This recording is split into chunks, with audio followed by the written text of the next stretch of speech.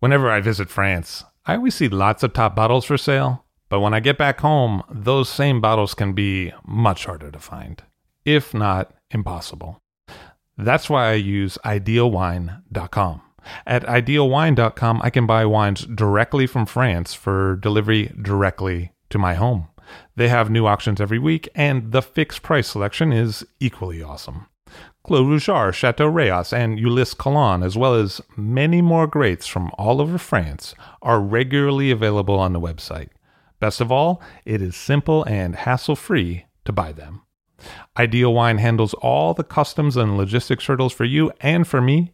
Wines are ordered with a couple of clicks, and then they arrive. It is simple. Check out idealwine.com for more information. That's IDEALWINE.com to find what you'd like to be drinking.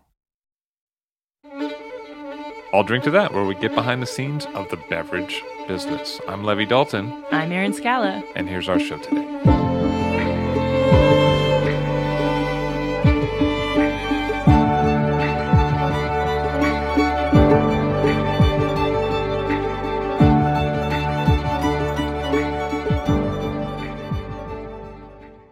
Sylvain Pataille, who is the guest on today's episode, has more than a few surprises to share about the turns his life and his winemaking have taken.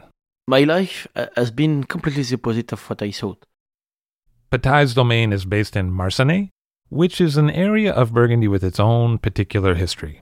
And it's a history shaped in part by Marsanne's proximity to the city of Dijon, by appellation groupings, and by the historical presence of Domaine Claire Daou. Claire Daou, which no longer exists in the way that it did for half of the 20th century, was founded by Joseph Claire. Joseph grew up in Burgundy in humble circumstances and was originally not a winemaker. He worked in the French civil service before World War I, but the war altered the course of Joseph's life, as his grandson Bruno Claire explained to me. Bruno, who owns a winery in Marsanne today, spoke to me about the history of Marsanne in general, and about his grandfather Joseph in particular, in a conversation translated by Peter Wasserman. Et donc, ça a été... lui aurait souhaité être vigneron, mais donc il n'en avait pas l'occasion. Donc, c'est la guerre qui a tout changé dans sa vie, dans ce sens qu'en étant... So, he would have wanted to be a winemaker, but he couldn't, and the war changed everything. Because of the war and the studies that he had done, he ended up in the artillery. So every time the regiment of which he was part of got pretty much killed off, they came back to Dijon to reform. He was a non-commissioned officer at first and then an officer, so he was billeted outside of the barracks, and he was billeted to Marsanne, right next to the Daou winery. This is where he got back into the wine world, in a sense. Donc il aura eu l'occasion de revenir, je crois, quatre fois de retour du front sur Marsanne. Et donc là, il fera la connaissance de Marguerite Daou. So this happened 4 times where the regiment got decimated, and he came back and was billeted in the same area. And he finally met the daughter of Mr. Daou, and they married, and that's the start of the story. He used to see her go to the train station and go to her nursing job. Voilà, elle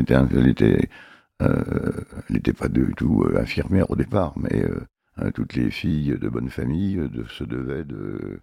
She was not a nurse at first, but as all proper young ladies of the time, you were affected to the war effort, and she worked at the Dijon hospital and took the tram every morning at the bottom of Marsanne, and he no doubt saw her there and probably approached her there at first.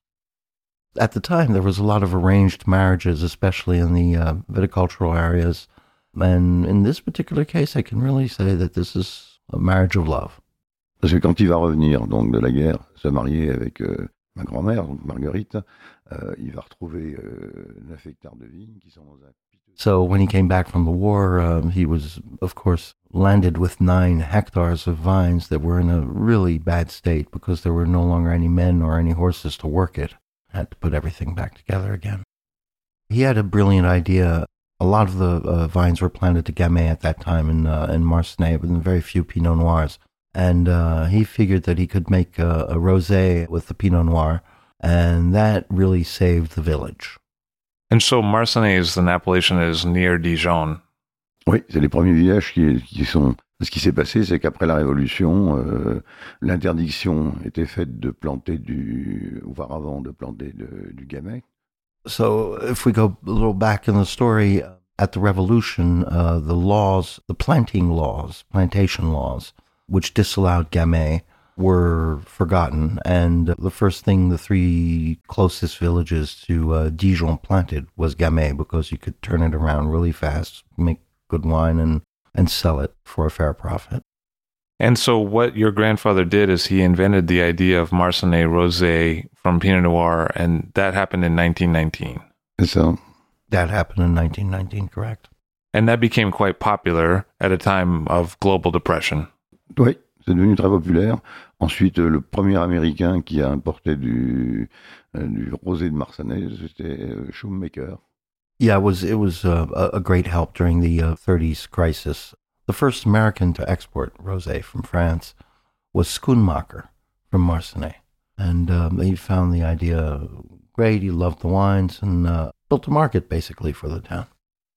So the rosé, even though it helped us get through the 1930s crises, when we got to the 60s, it was looked at pejoratively in the sense where it wasn't as serious wine. It wasn't as serious as red.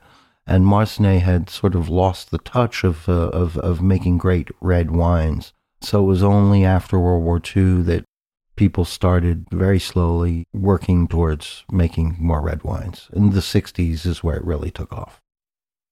So this is why we only got the Burgundy level appellation till 1965. So it took till 1965 to get just the generic appellation. After 1965, it took till 1987 to get the village appellation back. One of the reasons the village appellation was so long to come is that we didn't have enough Pinot planted in the village. And since 2002, we've put in a dossier for some Premier Crus in Marsanne. So for a long time, it was Bourgogne Marsanne appellation. Yeah. And then in the 80s, it became Marsanne AOC, now AOP. Oui, c'est clair. How do you think that affected the area of Marsanne, the growers there and the other domains? Non, donc bon, ce qui s'est passé à Marsanne, donc bon, on va refaire l'histoire, mais donc le Pinot prend le dessus à partir des années 50 complètement. Marsanne got its appellation in 87, and the Pinot planting started in 50. But it took a while for the older generation to really get with the appellation. They weren't being offered more money for Bourgogne Marsanne than they were for just wine from Marsanne, nor were they being ever offered that much money for Marsanne in 87 when the appellation came along. So it took a couple of generations for people to really get with the program, to really take stock of what had happened to them and use it to their advantage. He said mid-80s, there was only 4 people left who harvested by hand in Marsanne. Now, the people that had went to machines have come back from it since. They're now back to hand picking. Do you think that when it became a Marsanne by itself, outside of Bourgogne Marsanne, that helped with the quality of the area? Ah oui, ça a poussé parce que les gens ont cru au nom. Et je te dis, cette génération de jeunes surtout. Donc c'est dit, ça y est, on va pas vivre comme nos pères à essayer de... Bon. From the time that there was the name Marsanne, there was something to fight for. All the younger generation, I mean, we're now talking about people that are 45, 50 years old, right? Who really wanted to carry their name proudly and for it to be a proud appellation. Had they stayed in straight Bourgogne or gone to Côte de Nuit Village, which a lot of people wanted to go, they would have lost their identity. And they would have lost also the will to produce something great. And now we see true steps in quality. D'abord, oui, effectivement, faut savoir que les paysans, en fait, depuis la guerre de 14, ceux qui sont nés, donc l'âge de mon père. I think that there's no profession that has known a deeper revolution over the last 100 years than farmers.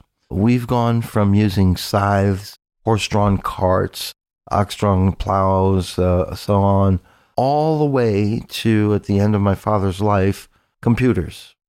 The equipment that came on and that was available, that was made available, was just phenomenal in terms of the technical advances. There's a very telling number.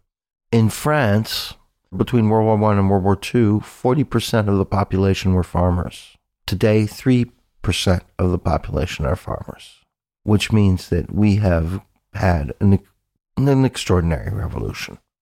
Your grandfather, Joseph, died in 1971, and I know you spent a lot of time with him in the decade and a half before he died. What was he like towards the end of his life? As a personality, what was he like? Moi, j'ai connu que les 10 dernières années, en fait, de sa vie. Puisque moi, quand il est décédé, j'avais 14 ans. Donc moi, je l'ai connu de 6 ans. So I only really knew the last 10 years since my first real memories of him were 7 years old and until 14. And my grandfather was not so much an authoritarian as the absolute patriarch. And he didn't have to say anything or raise his voice or anything. Like just a glance here and a glance there. People knew there was something askew and had to fix it. He said, for example, at a dinner table, he could just look at the table, and if there was something missing, sort of look at where it might have been, and then his grandmother would immediately get up from the table and go find the object and put it on the table. He's never heard him yell at anybody or use a bad word or anything, ever. That was Bruno Claire speaking about his grandfather Joseph, the wines of Marsanne, and changes to farming in the last 100 years. Sylvain Pataille refers to some of these same events and changes in his interview coming up, but from a bit of a different perspective. That conversation and more in just a moment. Sustainability has never been more important, and Diem is at the forefront of environmental responsibility. Having set a new standard in the world of closures, Diem not only excels in the quality of its technological cork closures, but also demonstrates an incredible commitment to caring for the environment. Diem has taken steps to significantly reduce its carbon footprint, embracing green electricity and renewable energy in its factories. By 2025, they aim to reduce their direct emissions from energy and processing by 55%. Their sustainable closure solution, Origine by Diem, combines natural cork with a binding agent composed of 100% bio-based materials and a beeswax emulsion, a successful testament to Diem's commitment to eco-friendly practices. Diem has pioneered a responsible and long-term vision for cork forests, playing a crucial role in sequestering hundreds of thousands of tons of CO2 each year. Planting thousands of new cork trees, Diem actively contributes to sustaining our planet's natural resources, and that is something we all benefit from every day. Diem doesn't just offer technically advanced cork closures, they also lead in environmental responsibility. Learn more about Diem's commitment at diem-closures.com/IDTT. That's DIAM-closures with an S.com/IDTT for more information.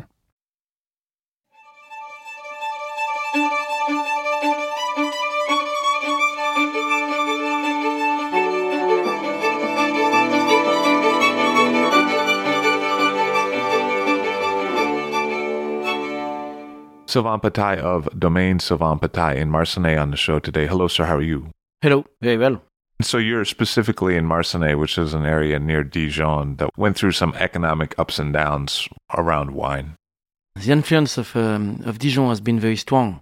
And in this century, in this 20th century, that was very difficult for wine business because of two wars, because of 29 crisis, because of the 50s, because of 73 crisis, because of oil. At the end of 19th century and beginning of 20th, Marsanne was one of the best village in Côte because of selling wine in Dijon. Marsanne is the closest village from the big city that was an industrial city. And at this time, workers were drinking very much wine. 6, 7, 8 liters wine every day. And it was much easier to carry some wine with no trucks to carry wine from Marcenais, that was just 5 or 6 kilometers from Dijon, than from Beaune, that was 35. As this way, the Chenauve and Marcenais were very rich, much richer than the most famous villages in the côte. You know, in the 30s, the Confrérie des Chevaliers du Testevin has been created to try to make people drink wine from Burgundy. And they said, if we can't sell wine, we'll share it. You know, imagine, it was in the 30s. It's just 1 century ago. And you can see some pictures for advertisement, publicité, where you can see some sparkling Clos Vougeot. Because it was a business that it was a funny wine at this period, and it permitted to sell wine. Everything has so much changed.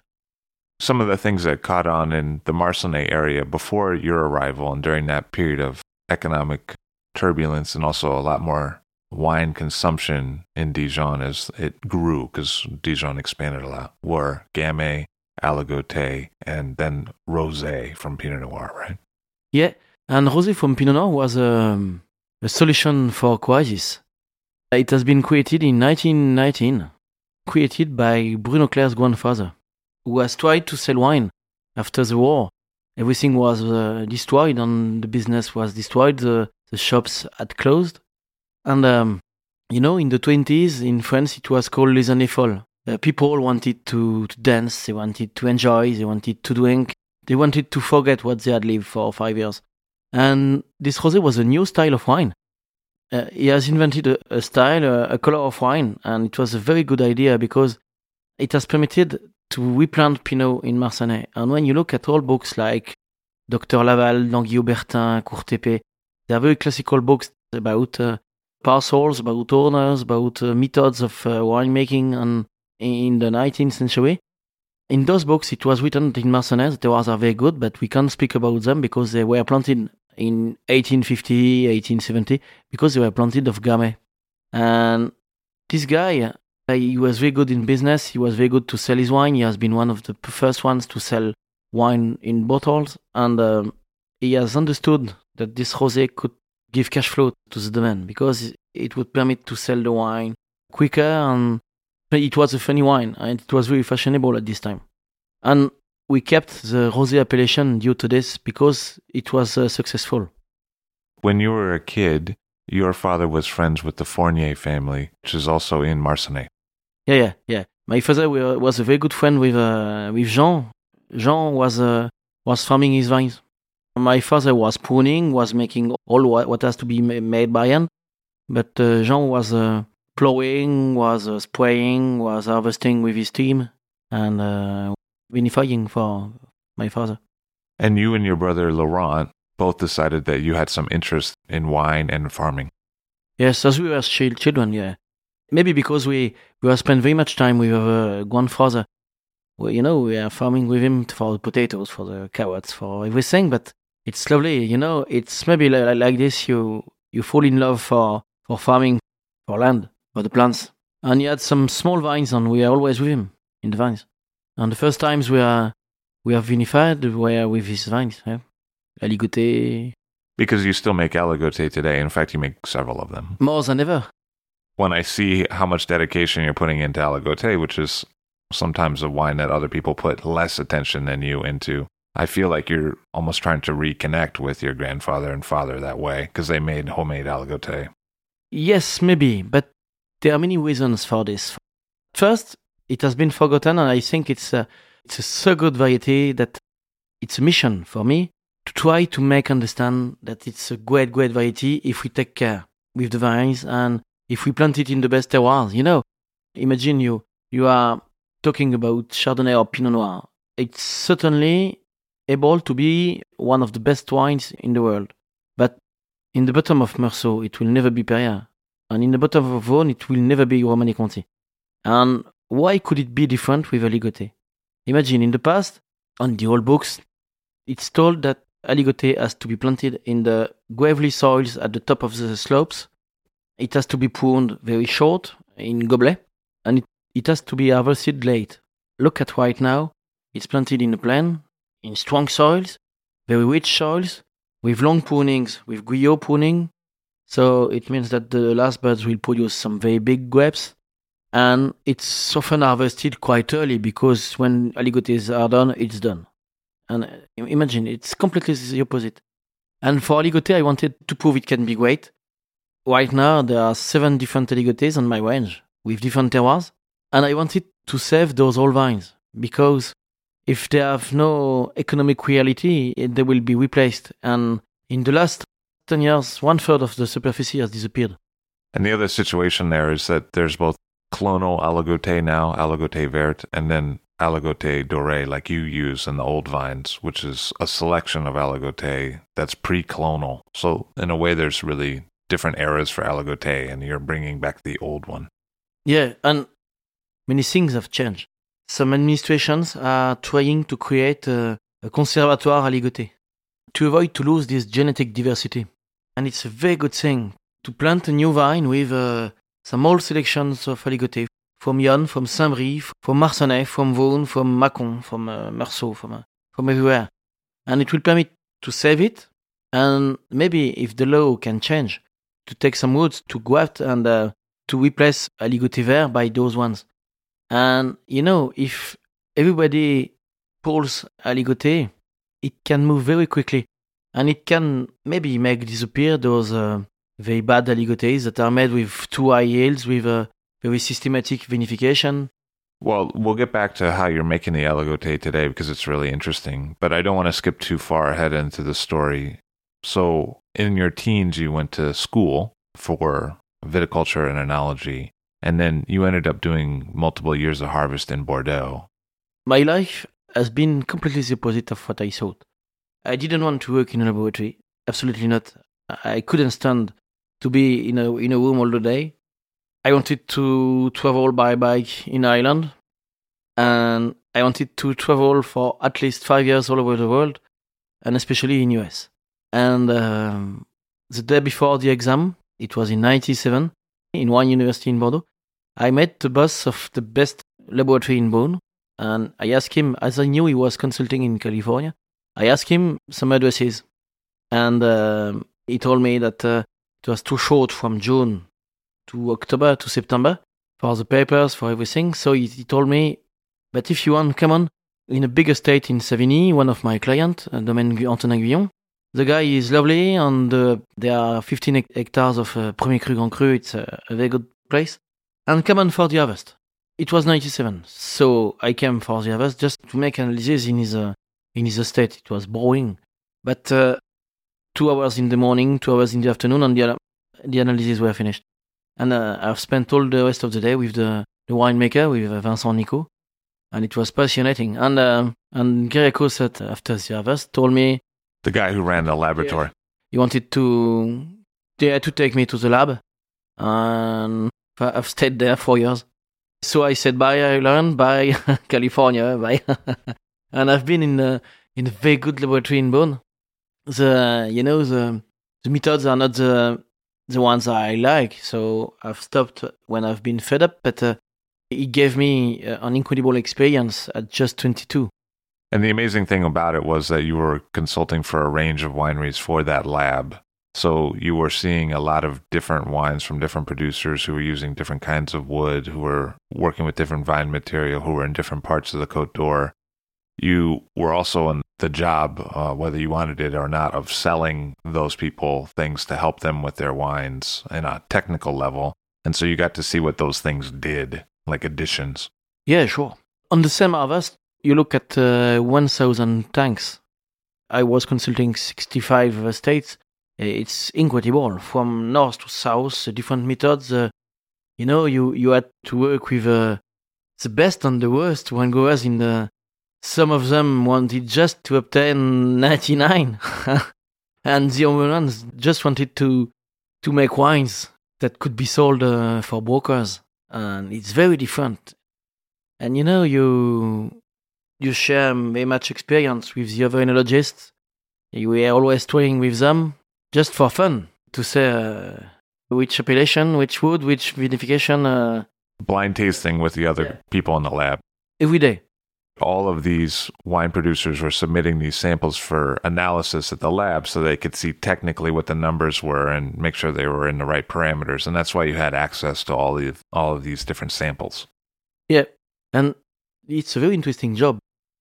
We spend 2/3 of time out of the laboratory by testing outside, by going to appointments, to symposiums, to technical things. It's very interesting. But at the end, I wanted to stop because, I had in my mind a way of making wine that was much more natural than what we were making. I wanted to try to make wine with grapes. It seems to be... I don't want to reinvent vinification, but I wanted to use less products. And, when you are an enologist, you are very confident with your client, and the client is very confident with you, and there's a very good energy between us. Not all of them, but when it works, it's very, very good. But after bottling, you disappear. You try the wines, you follow it, you try to imagine the best for it. After bottling, it's commercial way, and you never try it anymore. I wanted something else. I wanted to go further than this, to say, yeah, it's my wine. I did it. It's maybe not perfect, but I made the best. And you are your own consultant. And I needed to go back to culture, to farming. I am always reading books about viticulture, about plant philosophy, about the soils, about biodynamics, about winemaking, about... I'm much more interested in soils than in winemaking because there are no many books and no many things about natural and very classical winemaking. The most interesting books I've read were the 19th century ones. Because you're always quoting those old books, and that's why. Yeah. It's because there's no talk about how to do what you want to do in the books you're finding that are published more recently. Something that was completely new for me, but that is passionating. It's my way. I like it. To go to no sulfur vinification, to go to no filtration, to go to low sulfur bottlings, to go to biodynamics in the vines, try to use less copper, less sulfur in the vines, and many things like this. And I found in those methods, in those geobiology, biodynamics, plants to save plants using essential oils, it has been discovered, but it has been forgotten. Because in recent enology, I think they can't stand doing the same things than 5 years ago. Because there's a business to sell machines, to sell products, and we go further and further with so much complicated methods. It's interesting because you're in an area of Burgundy where, specifically in the landscape, you can see the changes of the Industrial Revolution when Dijon tripled in size. And you actually can see it out your window. And then in sort of response to that, and then also what you were seeing in the wines of the whole region, you kind of went for a more pre-industrial kind of winemaking. So it's sort of a response on two levels. It's a new old style. It's a way of vinification that is growing right now everywhere. But it's just the way to make wine 1 century ago. In the wineries, electricity has given comfort, and controlling temperature just a bit permits to avoid mistakes. For example, 47 is an incredible vintage, but how many 47s have made vinegar? At the opposite, 18 was the same, with very high degrees, very high ripeness, and we have saved nearly all the wines by analysis, by controlling temperatures to avoid them to go higher than what the yeast can afford. It's just by using the cooler for 1 or 2 days. It's nearly nothing. The thing that makes you somewhat unique is that you have a lab background and you can read all the technical specs, but at the same time, you're very interested in, say, not adding sulfur until bottling. So that's a combination I don't often meet. Yes, and the labs, they sell analyses, they sell products, they sell advices, but you are able to buy just a part of this. And for example, 18 was a very difficult vintage due to high degrees. It has been very dry, very sunny. And, Grenache is able to ferment 15 degrees. But Pinot Noir has never been, it's not born to, the yeast that are in Burgundy They're not made for this. In the area, the natural degrees are 12, 13. And I think the natural yeast in Burgundy are not very good for this. At the opposite, our bacteria are incredible. They can make malolactic at 10 degrees. They can make malolactic with incredible low pHs. And everything in the area is logical. And the bacteria are made for normal Pinot, normal Chardonnay. And if you were using them in south of France, it would be a disaster, I'm sure of it. So while you were still at the lab in 1999, you made your first wine. Yeah, I was the king of Gamay in Marsanne. I had blended all the Gamays of Marsanne. It was crazy. And in 2002, 2 or 3, I had 2.5 hectares of Gamay on 5 hectares, 0.5 of Freligoté. It was incredible. The cheapest wines in Burgundy, and it was a disaster, economic disaster, because they were sold so low. I remember in New York, the first time I've sold Gamay, it was an incredible Passe tout grain made with a 1934 vine. The vine is lovely, but we were selling it €3.80, and it's completely at the opposite of what it cost. It's much more than this. But the market was this. I was just starting. And we are starting to work with Becky, who has been my first client. You knew Olivier Lamy, and he introduced you to Becky. Yeah. I knew very well Olivier. Yeah, we were at school together with Nicolas Rossignol, Benjamin Leroux, Pierre-Yves Collin. So you're sort of a generational group, and you sometimes taste together and talk. Yeah, it was a generation. We were at wine school in Beaune together. So, yeah, we are 40, 45. It's a group of very good friends, and we are always talking together. We are always trying together. I always try to experiment some things before making them. For example, we've experimented for 3 years different ways of maceration with distemming, crushed, whole bunch. But it's quite hard to make it during the harvest, because you have to select your grapes and to make very small vinifications in small tanks. Instead of vinifying in a 50, 60 hectoliters tank, you sipper in 5 different 10 hectoliters tank. So the temperatures are much more difficult to control. The pumpings, the pressings have to be made separately. But after aging, it's very interesting to compare those maceration methods, to compare corks, to compare the new technical corks versus the classical ones.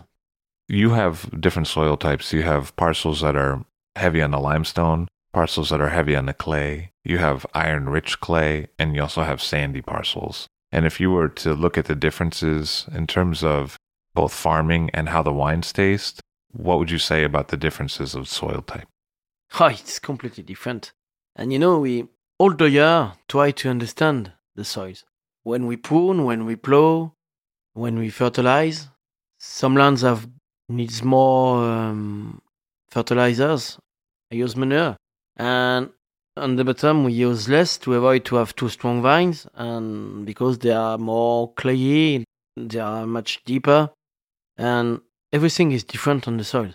And I'm trying to give to my soils right now, because we don't know if climate change will be the same all the years. And in Burgundy, we are in the middle. And when you are in Languedoc, it will be always sunny, it will be dry. And it's maybe normal if it's not raining for 2 months. In Burgundy, absolutely not. And if we change the culture with the canopy, it can be like this for 18, it can be like this for 15, it can be like this for 03. But what about difference between 03, that was very dry, that was incredibly hot, and 04, that was completely the opposite with so much rain?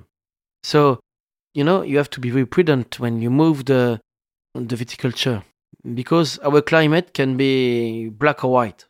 Because this situation with alternating warm and cold years makes it more difficult than if it were just consistently generally warm. Yeah, it's a continental climate with many opposites. If you say in Volnay it's always dry in July and August, you maybe could keep many leaves to protect the grapes and having lower densities. But next year it will be maybe wet.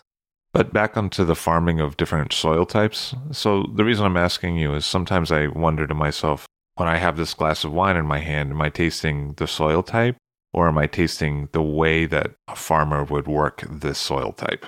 And so I guess what I'm asking you is, how do people handle high limestone versus high clay parcels in general? What would make the farming different?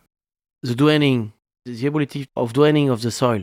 In limestones, it's very easy because it's stony, it's like a roof.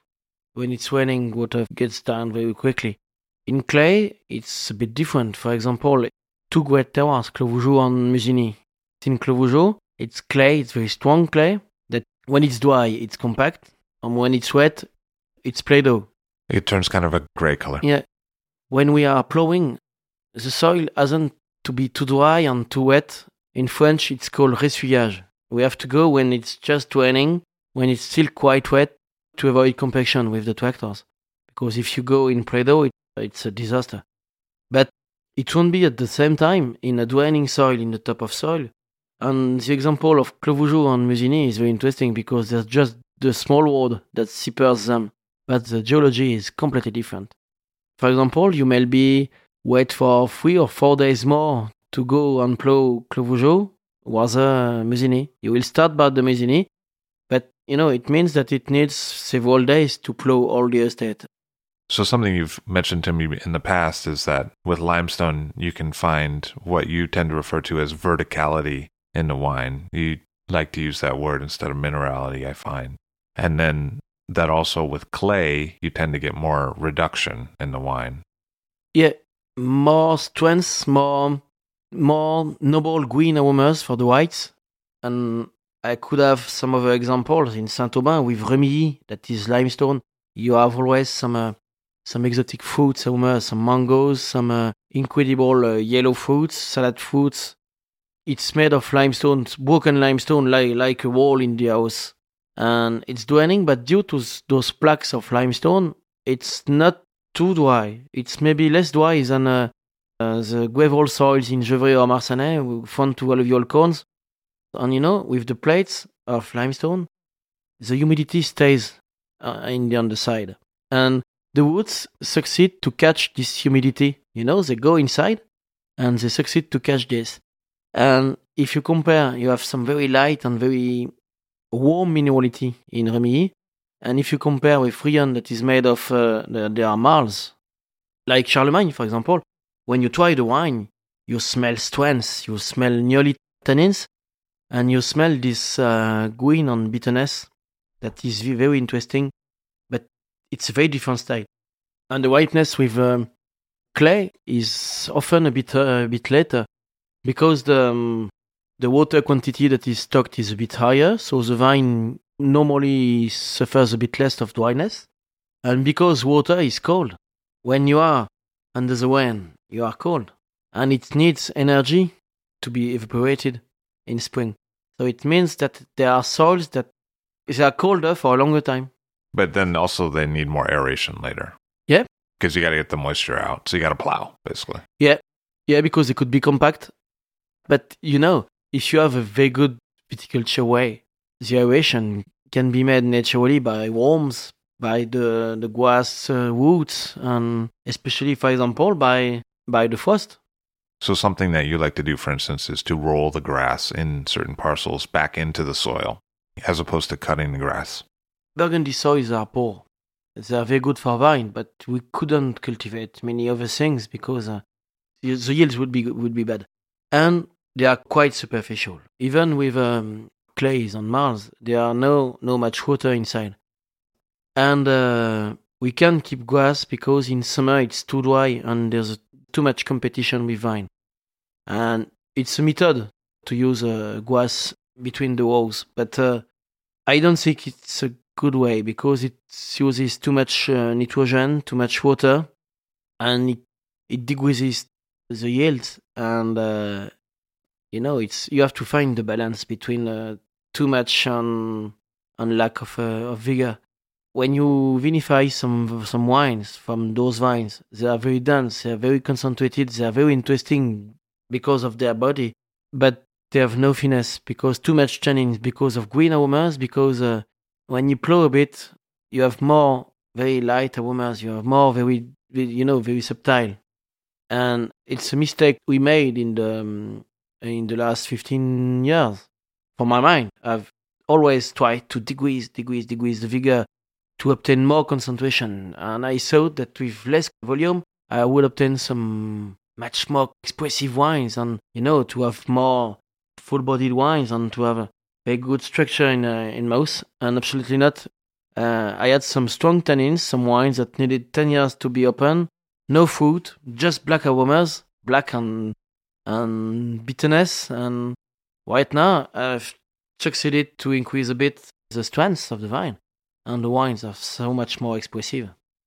But in Burgundy, usually, and it's an old method of culture, what has been efficient for 1,000 years is maybe not the worst way. And like density, the places where we plant vines, the pruning methods, many things we have to find them again. You have to reinvent what has been made in the past. And in Burgundy, you have to not to destroy, but to control grass in the period when the vine is growing, because at this period it needs to grow very quickly to make strong branches, to make a big canopy that will permit to ripe the grapes at the best. From April to June, you have to control very strongly. So you have to plow a bit more. And when we plow in the vines in Burgundy, it's just 5-6 centimeters. It's very superficial. And you control it. And the more you go, the season it goes in summer, the more you try to keep more grass, to try to start a competition with vine. It's idris tracks that will stop the growth of the vine. If it doesn't have enough water, it'll stop growing. Yeah. At the opposite, if there's no stress, they will grow. And, it's a very important date, July the 14th. In France, we always remember this date because it's an historic date. But in the middle of July, the vines are normally the growth is finished. All the leaves that will grow will make, in French, it's called entrecœur. They are secondary branches. They are not useful because they consume much sugar that could go to the grapes. So those would be called laterals in California, the horizontal growth. Laterals, okay. Yeah, it's this. And we have to try to stop their growth because they will use too much energy and the canopy will be maybe too dense. And the problem, this density can be very good if the climate is like 18. It's a south of France climate. There's no rain, so no botrytis. But usually in Burgundy, we are very careful with botrytis. So we try to obtain the best aeration of the grapes as possible. You take those up. You want to leave others because you want to shade the grape. But you have to be careful for the year because you want shading, but you don't want moisture. Yeah, and it's a difficult choice because, for example, I repeat for 18 because it was a very particular year. But taking off leaves in 18 is maybe not the best way because they had maybe too much sun and we have burnt some. But when you take off leaves, it's after flowering. It's in July. When you take off leaves in July, you don't know which will be the August weather. And a lot could change in that time. Yeah. So I guess that leads us in well to Guyot Poussard and concern with the sap flow when you prune. Yeah, it's very, very important for me. Yeah. We have converted in 08. Yeah, we have started 06 by trying to understand the sap ways. The way that sap goes within the vine. And we have started very seriously Poussard in 08. And you always try to find another solution to avoid to make a big cut. But if you have to, you maybe can. But Guyot Poussard is a pruning method that tries to make the cuts on the top of the stalk. And you will try by looking at the sap ways to always keep the buds under the branch for the bottom to be safe. So as this way you have many cuts on the top and the bottom tube is very good, and as this way the plant is very alive. Basically, you don't make cuts to the old wood, you make cuts to the new wood. And for this reason, the vine is more healthy, including less susceptible to ESCA, which is a wood disease. Yes, because when you cut a branch, it dries inside, so it dries in the stalk. In winter it stocks sugars to keep energy for spring. And the most the stock is alive, the best the sugars are, and the strongest it is, because the sap goes very quick, very easily, and it has much energy. And when you cut, it goes in the wood, it goes dry. And when you cut on old stock, you see that there's just 10 or 20% of alive wood. It's horrible. So basically, if you do cut the old wood, you block the sap flow. And if you don't cut it, then you're able to get the sap to go further into the vine. There's obviously a difference. The vines seem to be stronger. And in just 10 years, we recreated some new sap ways. And it forgets the dead parts that have been made maybe 10 or 20 years ago. In terms of the winemaking, you tend to prefer these days a lot of whole cluster for red. Do you also do whole cluster pressing for white, or? Yeah. So, in terms of your experiments with both white and red, using whole cluster or destemming, what have you found? For my mind, and when we speak with Paul or Peter Wasserman, they often come to try at the cellar. I think I've always preferred whole bunch, or maybe crushed whole bunch. For my mind, and Paul is the same. He preferred the whole bunch because of bitterness, because of very complex aromas. There are complex aromas with some small defaults, some small acetates, some small phenols, but that gives so much complexity to the nose. It's the noble grain. What do you see in terms of analysis when you do destem or whole cluster? How is it different? Less color for whole bunch. Less color, but much more stable in time. It becomes a bit brown very quickly in aging in the first year, but it's brown forever. It doesn't move very much. Less alcohol, because the stems catch some alcohol. Higher pH, because the stems give some water and some minerals. And it's curious because, many persons vinify with analysis. And I'm a very bad enologist because I never do it. I sometimes make analysis to know, and because it's legally you have to. But I never look at them. But I'm always going in a winery with my glass. I'm always testing, because the best machine to analyze is your mouth. And for 18, the values were very bad. They seemed to be very bad, but the tartaric acid in the must was very good, quite high. And it means that after malolactic fermentation with low malic acid values, the acidity of 18s are perfect. I didn't want to change anything. Many laboratories have they wanted to acidify the must. With my clients, where I go to be consultant, we didn't acidify any batch, any.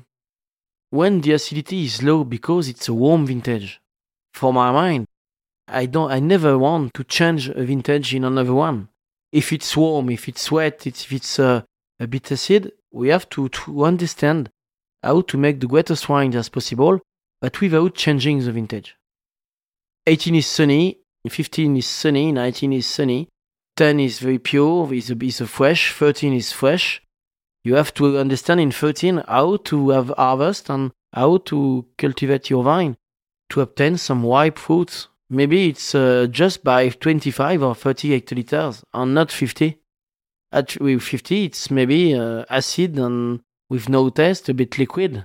But it means that 50 was too much. It means that you have just looked for money and for security and not for the highest quality as possible.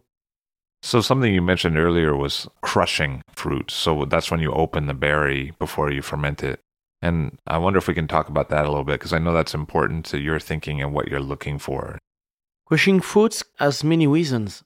It permits to liberate juice, especially when you are like me, when you try to vinify with no SO2. And when you vinify with no products, no SO2, no enzymes, no yeast, It's very interesting because you have to, it's like in the vines, to understand why, on which grass we want to go.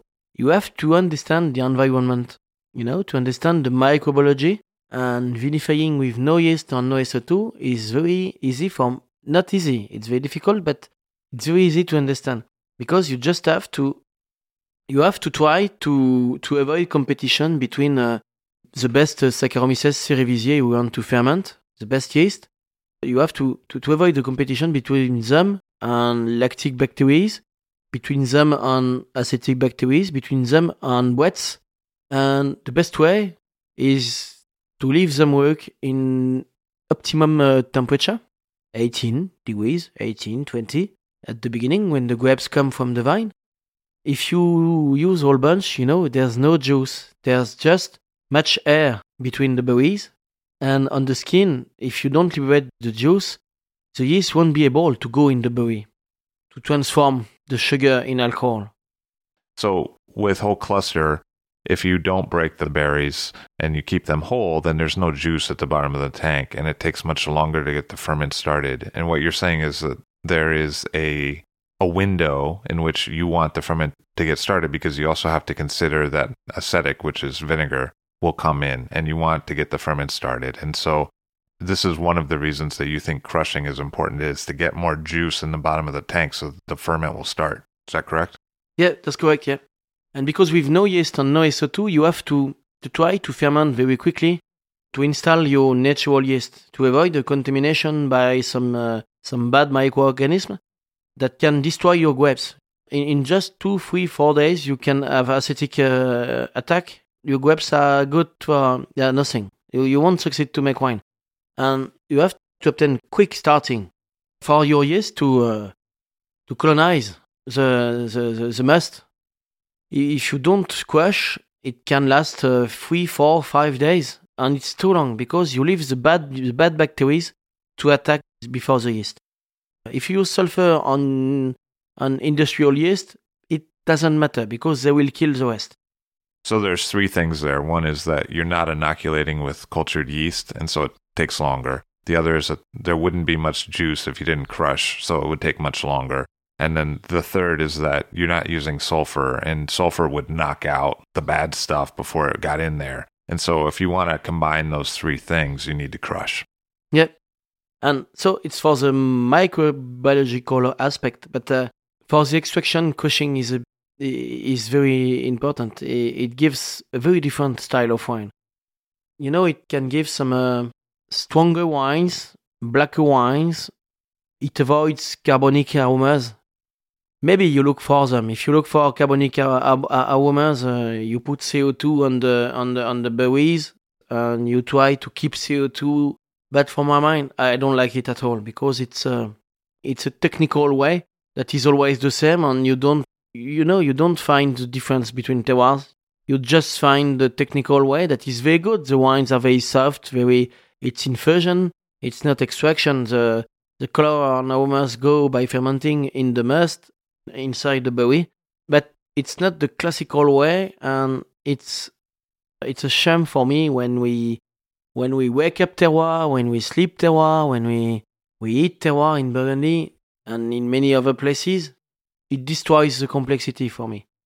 In the world that's fashionable now, the natural wine world, sometimes people use semi-carbonic macerations to make wine with no sulfur, but you like to extract with no sulfur.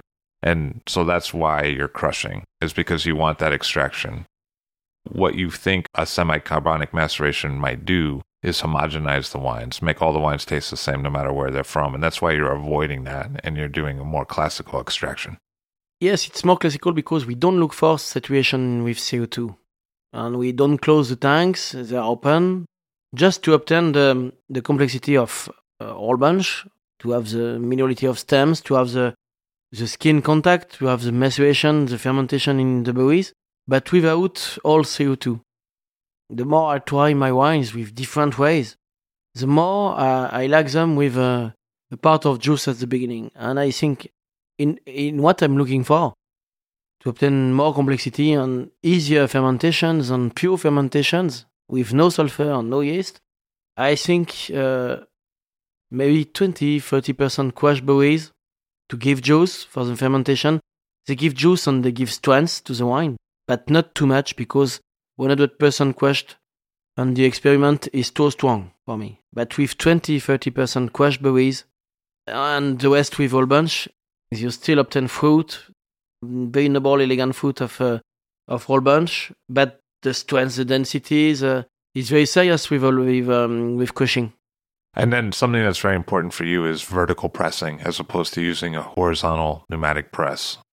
Yeah, it was an economical choice at the beginning in 2005 because I had no money to buy a pneumatic. As this way, I've used my grandfather's one, and it was very successful. The mast was so good and so different. It was very interesting. And since 2005, I've developed it more and more and more and more, and I've bought new ones, new old ones, and I have 5 different sizes of presses. So after you're done pressing, there's a big cake of skins. Yes, the extraction is completely different. Pneumatics are very good presses, but with the vertical, the must or the wine has to go inside the skins, and it has to make several tenths of centimeters to go from the center of the cake to go out. So it's a bit filtered, and the wines are very light and they are bright, they are shining when they are finished. And with pneumatic press, it's completely the opposite. It's a very good technical way to extract, but there's not this circulation inside the skins. And so really it's about 2 things for you, the vertical press. It's not actually about the pressure. It's about the contact of the juice with the skins, and it's about how that juice exits the press. Yes, because we don't know the pressure we obtain in vertical presses, but it's certainly nearly the same than with the pneumatic. Certainly 2 bars. But yeah, for me, it's the time of extraction and the skin contact with a big cake of skins. Yeah, it's very important. The result is different. The wines are maybe a bit stronger. This yellow color for the white is maybe a bit higher because, especially for me, who doesn't use SO2, so there's a small oxidization, normal oxidization, because the must it's completely brown under the press, and maybe it's due to this the color is a bit stronger. But with skin contact, you extract some phenolics and some aromas from skin that will protect the wine in the future. One of the things that's really important in your thinking is, again, protecting the wine, because you don't want to use sulfur. And so how do you go about protecting the wine from oxidation after malo? Globally, after malo at home means just after the fermentation, because with no SO2, the malos are finished in November. Normally, they are classically done after the sugar, just after the sugar, but it sometimes happens that, and sometimes quite often happen, especially with very high ripeness vintages like 18s. But malos are often done before the sugars are finished. It's a difference for white and red in terms of when malo happens, though, right? Yes, because, for the whites, the temperature is much lower. They are in the cellar, in the barrels. And the pH for the whites, because there are no skin contact, there are no macération, the pHs are much lower. So the bacteria are much less aggressive because of pH.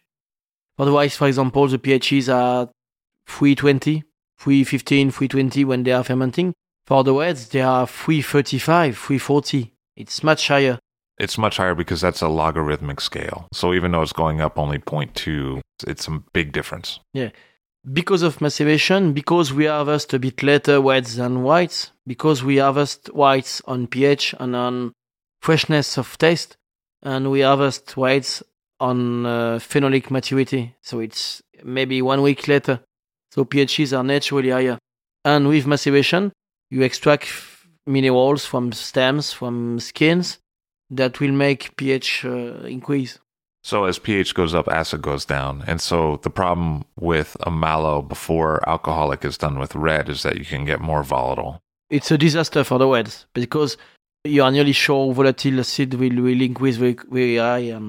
But for the white, it's not so dangerous. Malos often finish before sugars, and sugars finish in spring, and there's no problem. But then after that time, one of the keys for you is that you keep a lot of lees, that you don't remove the lees. You keep it in the barrel, and then you age for a while without racking. Sometimes you stir, and that could be a year, it could be 16 months. Yep. You know, they are naturally stable versus oxygen because of the lees that are reductive, because of the strength of the wine that will consume oxygen, because of all the microorganisms that are still alive and who use oxygen. You know, in barrels, there are microorganisms everywhere, and they will consume oxygen instead of wine. And they don't need SO2 for a long time. For example, we'll try some rosé, Fleur de Pinot. I never had sulfur before 18 months because it's stable, because by tasting it's very pure, and you have to be confident in your wines. And when you make some no SO2 wines for aging like I do, the wines have some moments where they are incredible, they are so good, and after them there are some periods when they seem to be completely oxidized. For example, my wines are often a bit closed and they seem to be yellow, to be mudderized. They could seem to be premix, some dead wines. In barrel. Yeah, in barrel. From August to October. And you couldn't believe they are the same wines. You couldn't believe they had no SO2 if you were trying them in February. They are going to freshness. It's incredible. It means that the wine has been rebuilt differently. It has been oxidized. It's a second birth. And to be stronger. I've actually encountered that because the first time I visited your cellar was late July and the whites were crashing really hard and showing what seemed to be oxidation in barrel. And so I thought, well, this guy doesn't know what he's doing. And then I came back another time at a different time of year and the whites were fresh. And it showed me that you were following this cycle without trying to manipulate the cycle. Basically, the wines go up and they come down and they go back up. Yeah. For white. Yeah, for white too. Yeah. And it's really interesting to try them. You just have to forget they were bad in September. Right. You hope journalists won't come. Yeah, sorry about that. To expand on what Sylvain has been saying, I want to bring in here the perspective of an American winemaker, John Kongsgaard, whose trips to Burgundy cellars in the 1980s influenced his development of the Newton Unfiltered Chardonnay in California. Here's what John told me in episode 327 of this program.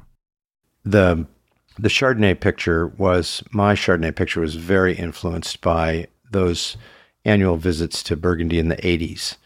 So the unfiltered idea, which goes together with a second year of aging. It's pretty hard to make unfiltered Chardonnay and bottle it in the first August. But if you're liberated to leave the wine in barrel for a second year, now you can start to think of it like a red wine. Lots of people do not filter their red wine. Most people filter their white wine.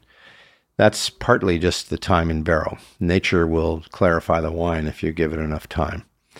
So I found I had the privilege to visit the great places. It was Cocherie and Comte Lafon and Bonnet de Martre and the Gagnards and Ramenais and so on.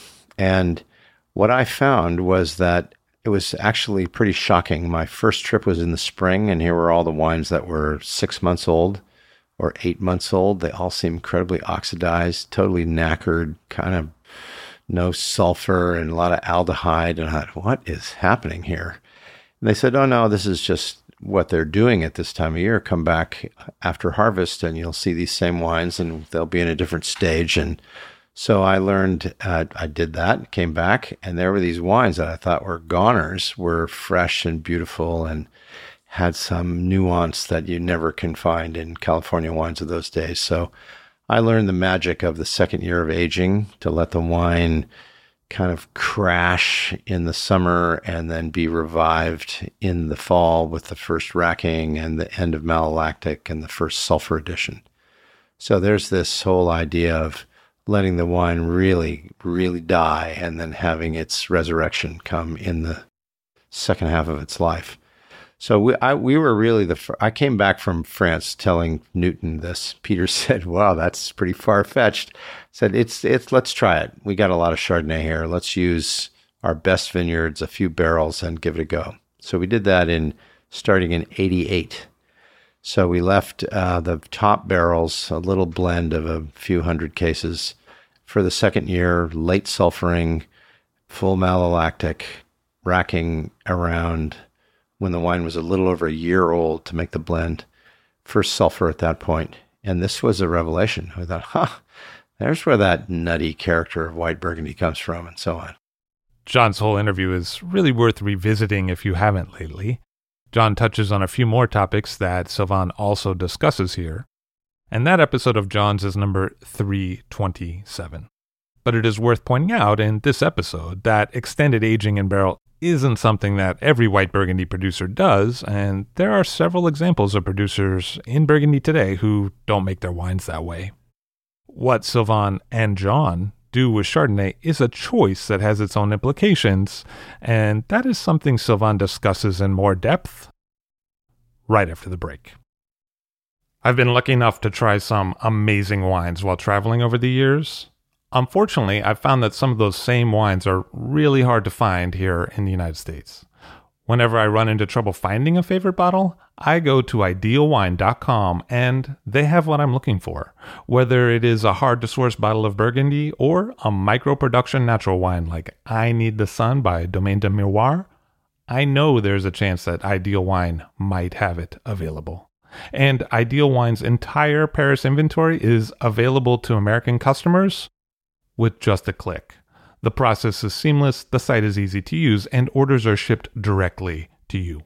Head over to idealwine.com, that's IDEALWINE.com, to see for yourself what you could be drinking.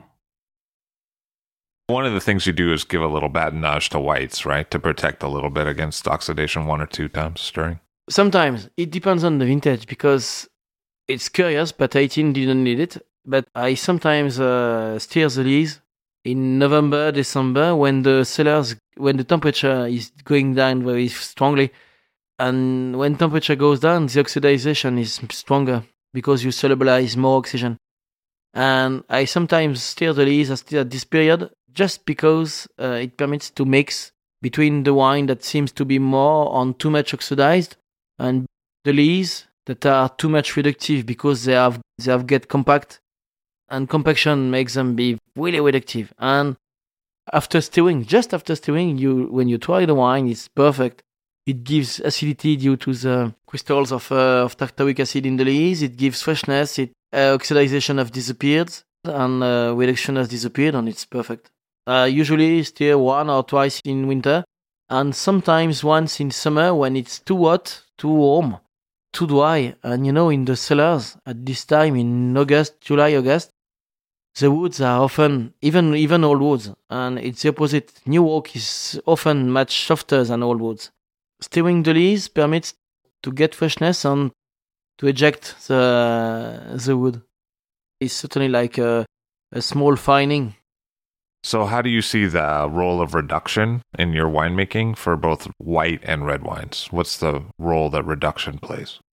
The role of reduction, it's maybe a way of vinification, by non-decanting when you leave sediments in the whites. For the reds, it's a bit different because I think whole bunch vinification is stronger than using the lees.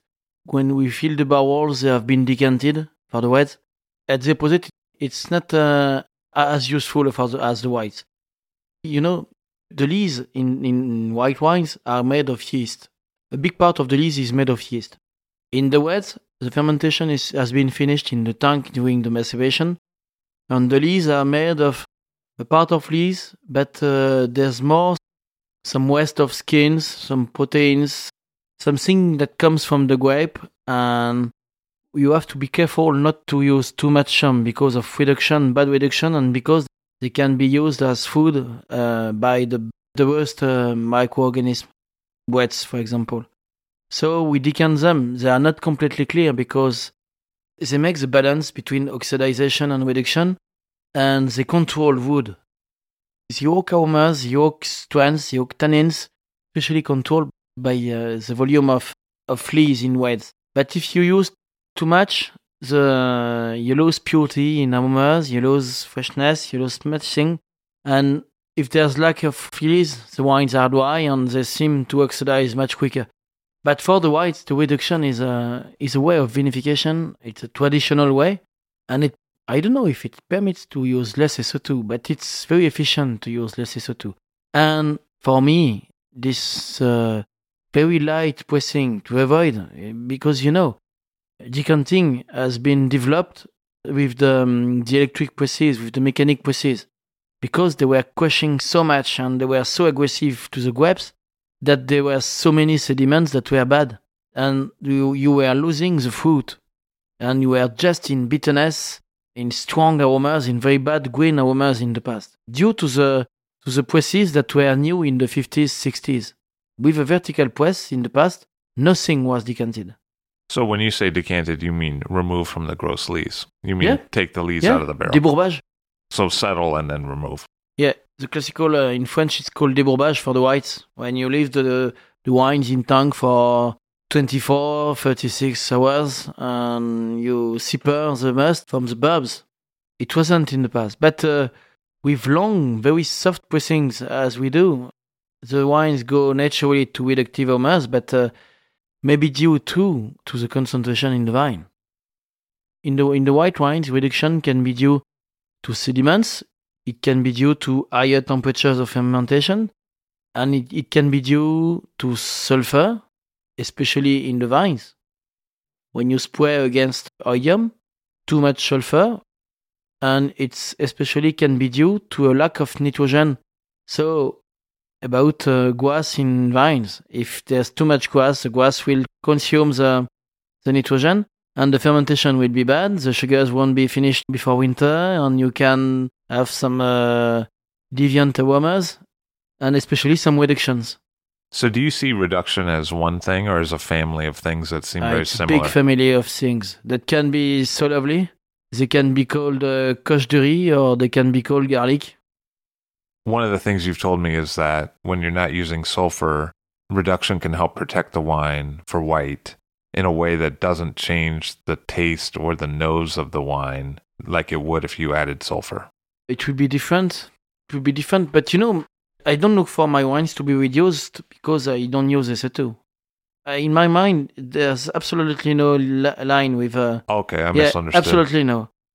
They go to reduction because they want to go to reduction because it's typical of limestone, because it's typical of dense concentrated must, because they have not been decanted at all, and because the fermentation is very natural. And by using some natural yeast, the reduction is stronger than if you use some commercial ones. Because when you buy some yeast, some industrial yeast, everything's done to have the best fruit as possible, to avoid reduction, because in the technical big industries minds, reduction is a default. It's an enemy of fruit. It's an enemy of fruit. Especially if you leave them in big tanks, and especially if you sell the wines very quickly. It's absolutely not an enemy of fruit. It's the first way of complexity in Burgundy wines. After 18 months of aging. I heard you say something interesting there to me, because sometimes I feel like I get more reduction on limestone parcels, like I get a sense of reduction off limestone, and then sometimes I feel like I get a lot of reduction off clay, which theoretically would be the opposite, but it also seems to give reduction. Do you find the same, or? Yeah, and it's difficult to talk about reduction because there is no reduction. There are reductions. Right. Yeah. That can come from bad lees, that can come from lack of nitrogen, that can come from temperatures, they can come from the yeast. But the noble reduction we often smell in Burgundy is due to very good yeast, and there's a very good value of sediments and long fermentation, no much nitrogen. If you add nitrogen in the must, it won't be reduced. And so for me, a lot of times I see your wines as working on a couple different levels all at once. So there's the breadth of your wines, the width of them, and then there's the verticality of them, which are often in a sort of tension in the way that they work together. And then there's a kind of freedom from not sulfur, because you don't sulfur until bottling. A lot of people would sulfur when the grapes came in. They'd sulfur at the press. They'd sulfur after mellow, and you don't do any of that. So in a way, I see your wines as kind of often in flux, not just in the barrel, but in the bottle. Like when you pour it and it kind of shimmers in a way that some wines don't, because these three qualities is how I would sum it up. Yeah, sure. I agree with you. Yeah, it's a bit different. But there are so many parameters between the press, between crushing, between decanted or not, the temperatures, the yeast. It's incredible to try some exactly the same grapes. Once upon a time, a long time ago, we have shared grapes with friends to compare our vinification style. So exactly one barrel in grapes for some whites. So just to see the difference between pressing, between fermenting, using natural yeast or not, between. And the result was incredible. Incredible. And maybe all those small details are details, they are important.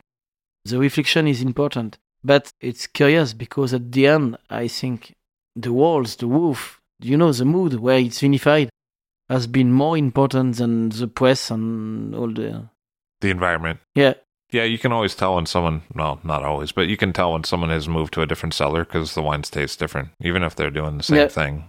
Maybe the yeast environment has changed, for example. Yeah, and it was a big surprise for us to see this because we thought it would be different. It's obvious because the mood, the cellar, the yeast, everything's different. But we couldn't think it could be so large. The difference would be so important. And so maybe we could talk about 3 different grape varieties that you vinify in relation to some of the topics and how they're different. So we touched on a bunch of topics and we sort of jumped around white to red. But if I were to better understand Pinot Noir versus Chardonnay versus Aligoté in terms of a fermentation and a maturation, what should I know about those grape varieties? In the vines, Chardonnay is very sensitive to oidium. Aligoté would be more sensitive to mildew, but much less to oidium. So very different sensibility. It's very different. It means that they won't be sensitive at the same things on the same years. The vintages are, they can be impacted by mildew or oidium, very rarely the both. But for the culture, it's quite easy, especially with all vines. And Aligoté has to be controlled a bit more, but I think it's very important to prune it very short, just to keep the first buds on the branch, because the first buds are less productive, less grapes and smaller grapes, so it's better. Like Gamay, when you go in Beaujolais, the Gamays are always pruned in goblet, and it's because they understood the varieties and understood it would permit to give the best. Chardonnay is quite easy to cultivate, excepted oidium, but it's quite easy. It's easy to control yields. The ripeness is very quick. It's a variety that can be very rich in sugar. The natural degrees can be very high. But in Burgundy, especially in Côte de Nuit, Côte de Beaune, it's nearly never able to produce some sweet wines, excepted with Mâcon, Viré-Clessé, where the sweet wines of Chardonnay are very good. And Pinot, it's certainly the most difficult grape in Burgundy. Everybody knows it, because it can't afford too much yield, it can't afford lack of maturity, it can't afford too high maturities.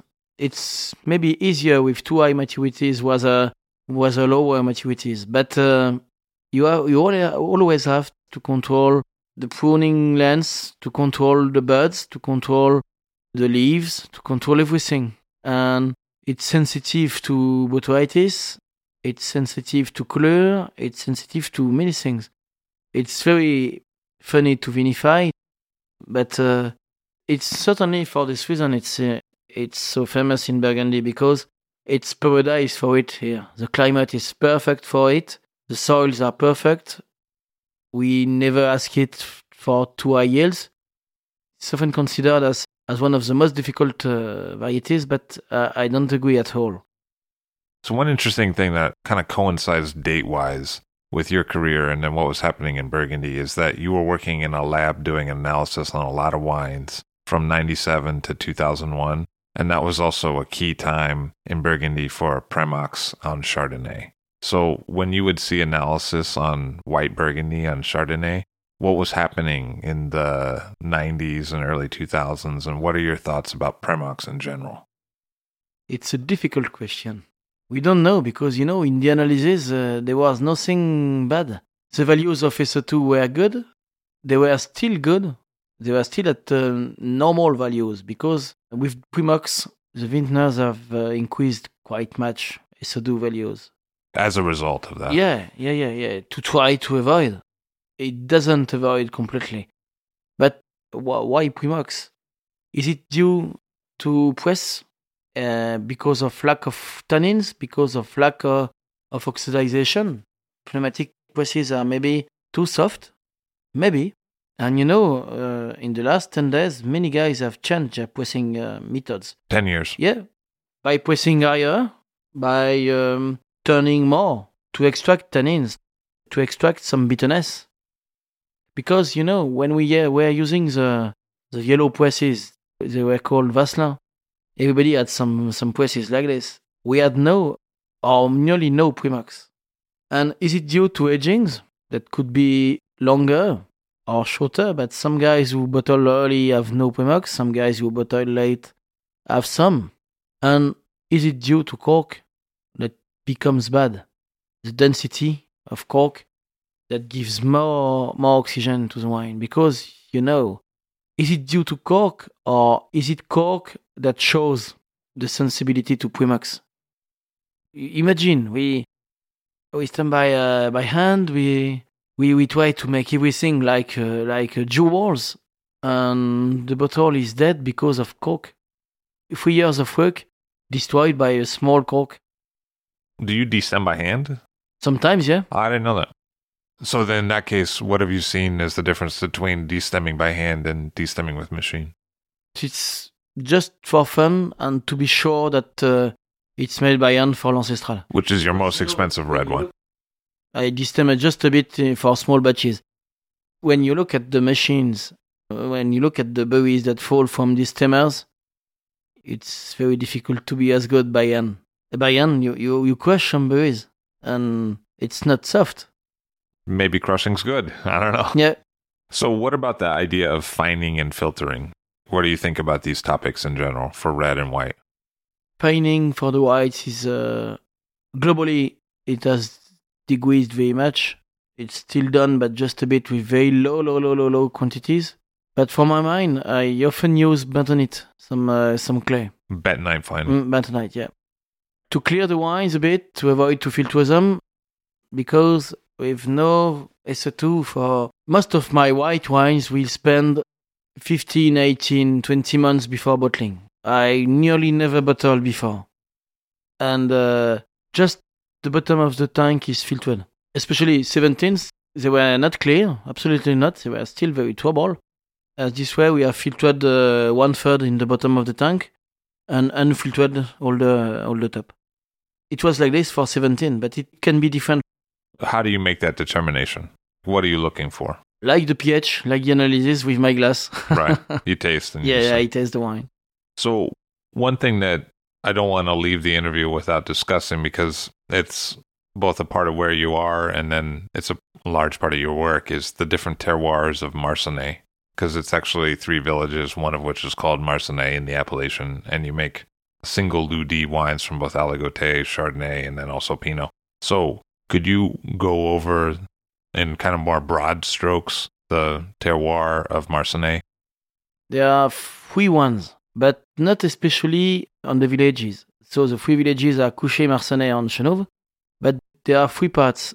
The first one is located between Couchet and Fissin in the south. It's a quite high slope, very strong limestone, white limestone Comble Ancien, that gives very strong wines and very serious wines made to be kept, especially Champerdry. Champerdry are very high. I think it's the highest place in Côte de Nuit with Morée, with Rue de Vergy. Rue de Vergy and Champerdry are the top places. And they are nearly the same soils, with white, strong stones, and they are very good for the whites. There's this part of Champerdry, and a Champerdry is a Champerdry. The style is very clear. It's a very, very strong identity in this place. There's a second part that is between Couchet and Marsanne, and half on Couchet and half on Marsanne. It's the place of Champ-Salomon, Clémengeau, Claude-Jeu, Charmaux-Prêtre. They are very superficial soils. On the stone, 30 centimeters of land, and the mother rock, the elevation is a bit lower, with very soft wines. The wines are very elegant, very fresh, never very long, but very complex, very, very fine. And the last part is a small way from Longeroy, Clos du Roi, and Chapitre, where wines are much stronger, much more complex. And for my mind, Chapitre, Clos du Roi, Longeroy, Champerdry are the top Premier Crus of Marsanne. And it looks like there may in the future be Premier Crus of Marsanne officially from the appellation. They should, but we don't know when. Maybe 5, maybe 10 years. In 1987 classification, many mistakes have been done. They said it was too large and some bad arguments. And we are asking to reclassify them. So that's sort of out of your hands at this point, but I know you're a man that is full of ideas and thoughts and experiments. And so what is really on your mind to try in the next few years? I don't know what I will change. I couldn't believe 10 years before I would plow 1.5 hectare with a horse, that I would stop to cut, that I would use biodynamic, that I would vinify with no sulfur.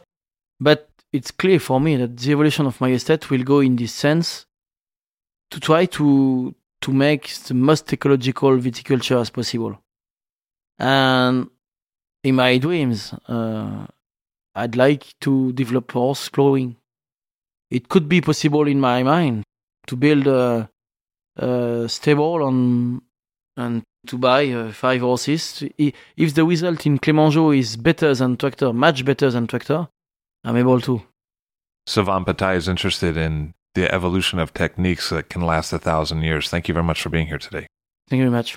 Sylvain Pataille of Domaine Sylvain Pataille in Marsanne in Burgundy. All Drink to That is hosted and produced by myself, Levi Dalton. Aaron Scala has contributed original pieces. Editorial assistance has been provided by Bill Kimsey.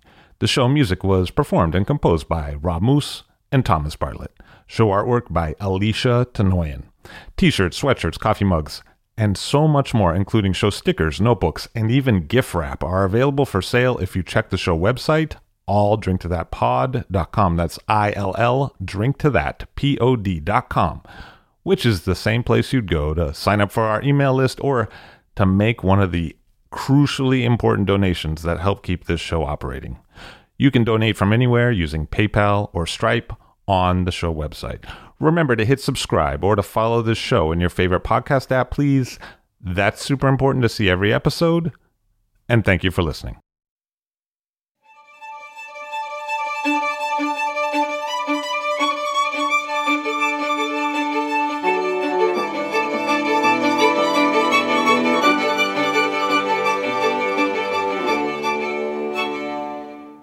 This episode came together with a lot of help from the Wasserman family, particularly Peter Wasserman, who translated for Bruno Claire, and Becky Wasserman, who unfortunately passed away last year.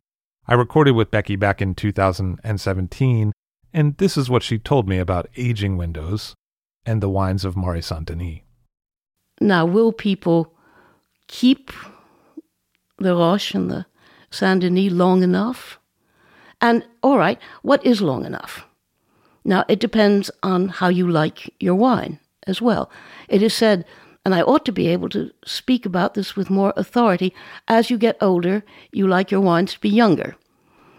I'm not sure that applies to me particularly, but I can see one always has the thought, I'm not going to be here in 10 years. So shall I not? Will I put this down? I have a tendency to buy Maurice Saint-Denis, either very good Village old vines or a Premier Cru that I know is going to be more ready to drink earlier. That is for sure. But if you give me a lovely old Clos de la Roche, I will not turn it away. You can hear more from Becky Wasserman about her life, her career, and her friendships in episode 430 of this program. My thanks to her, and may she rest in peace. So let's move on to hedging or trimming. You're experimenting more recently with not hedging, which is not cutting the top of the vine off.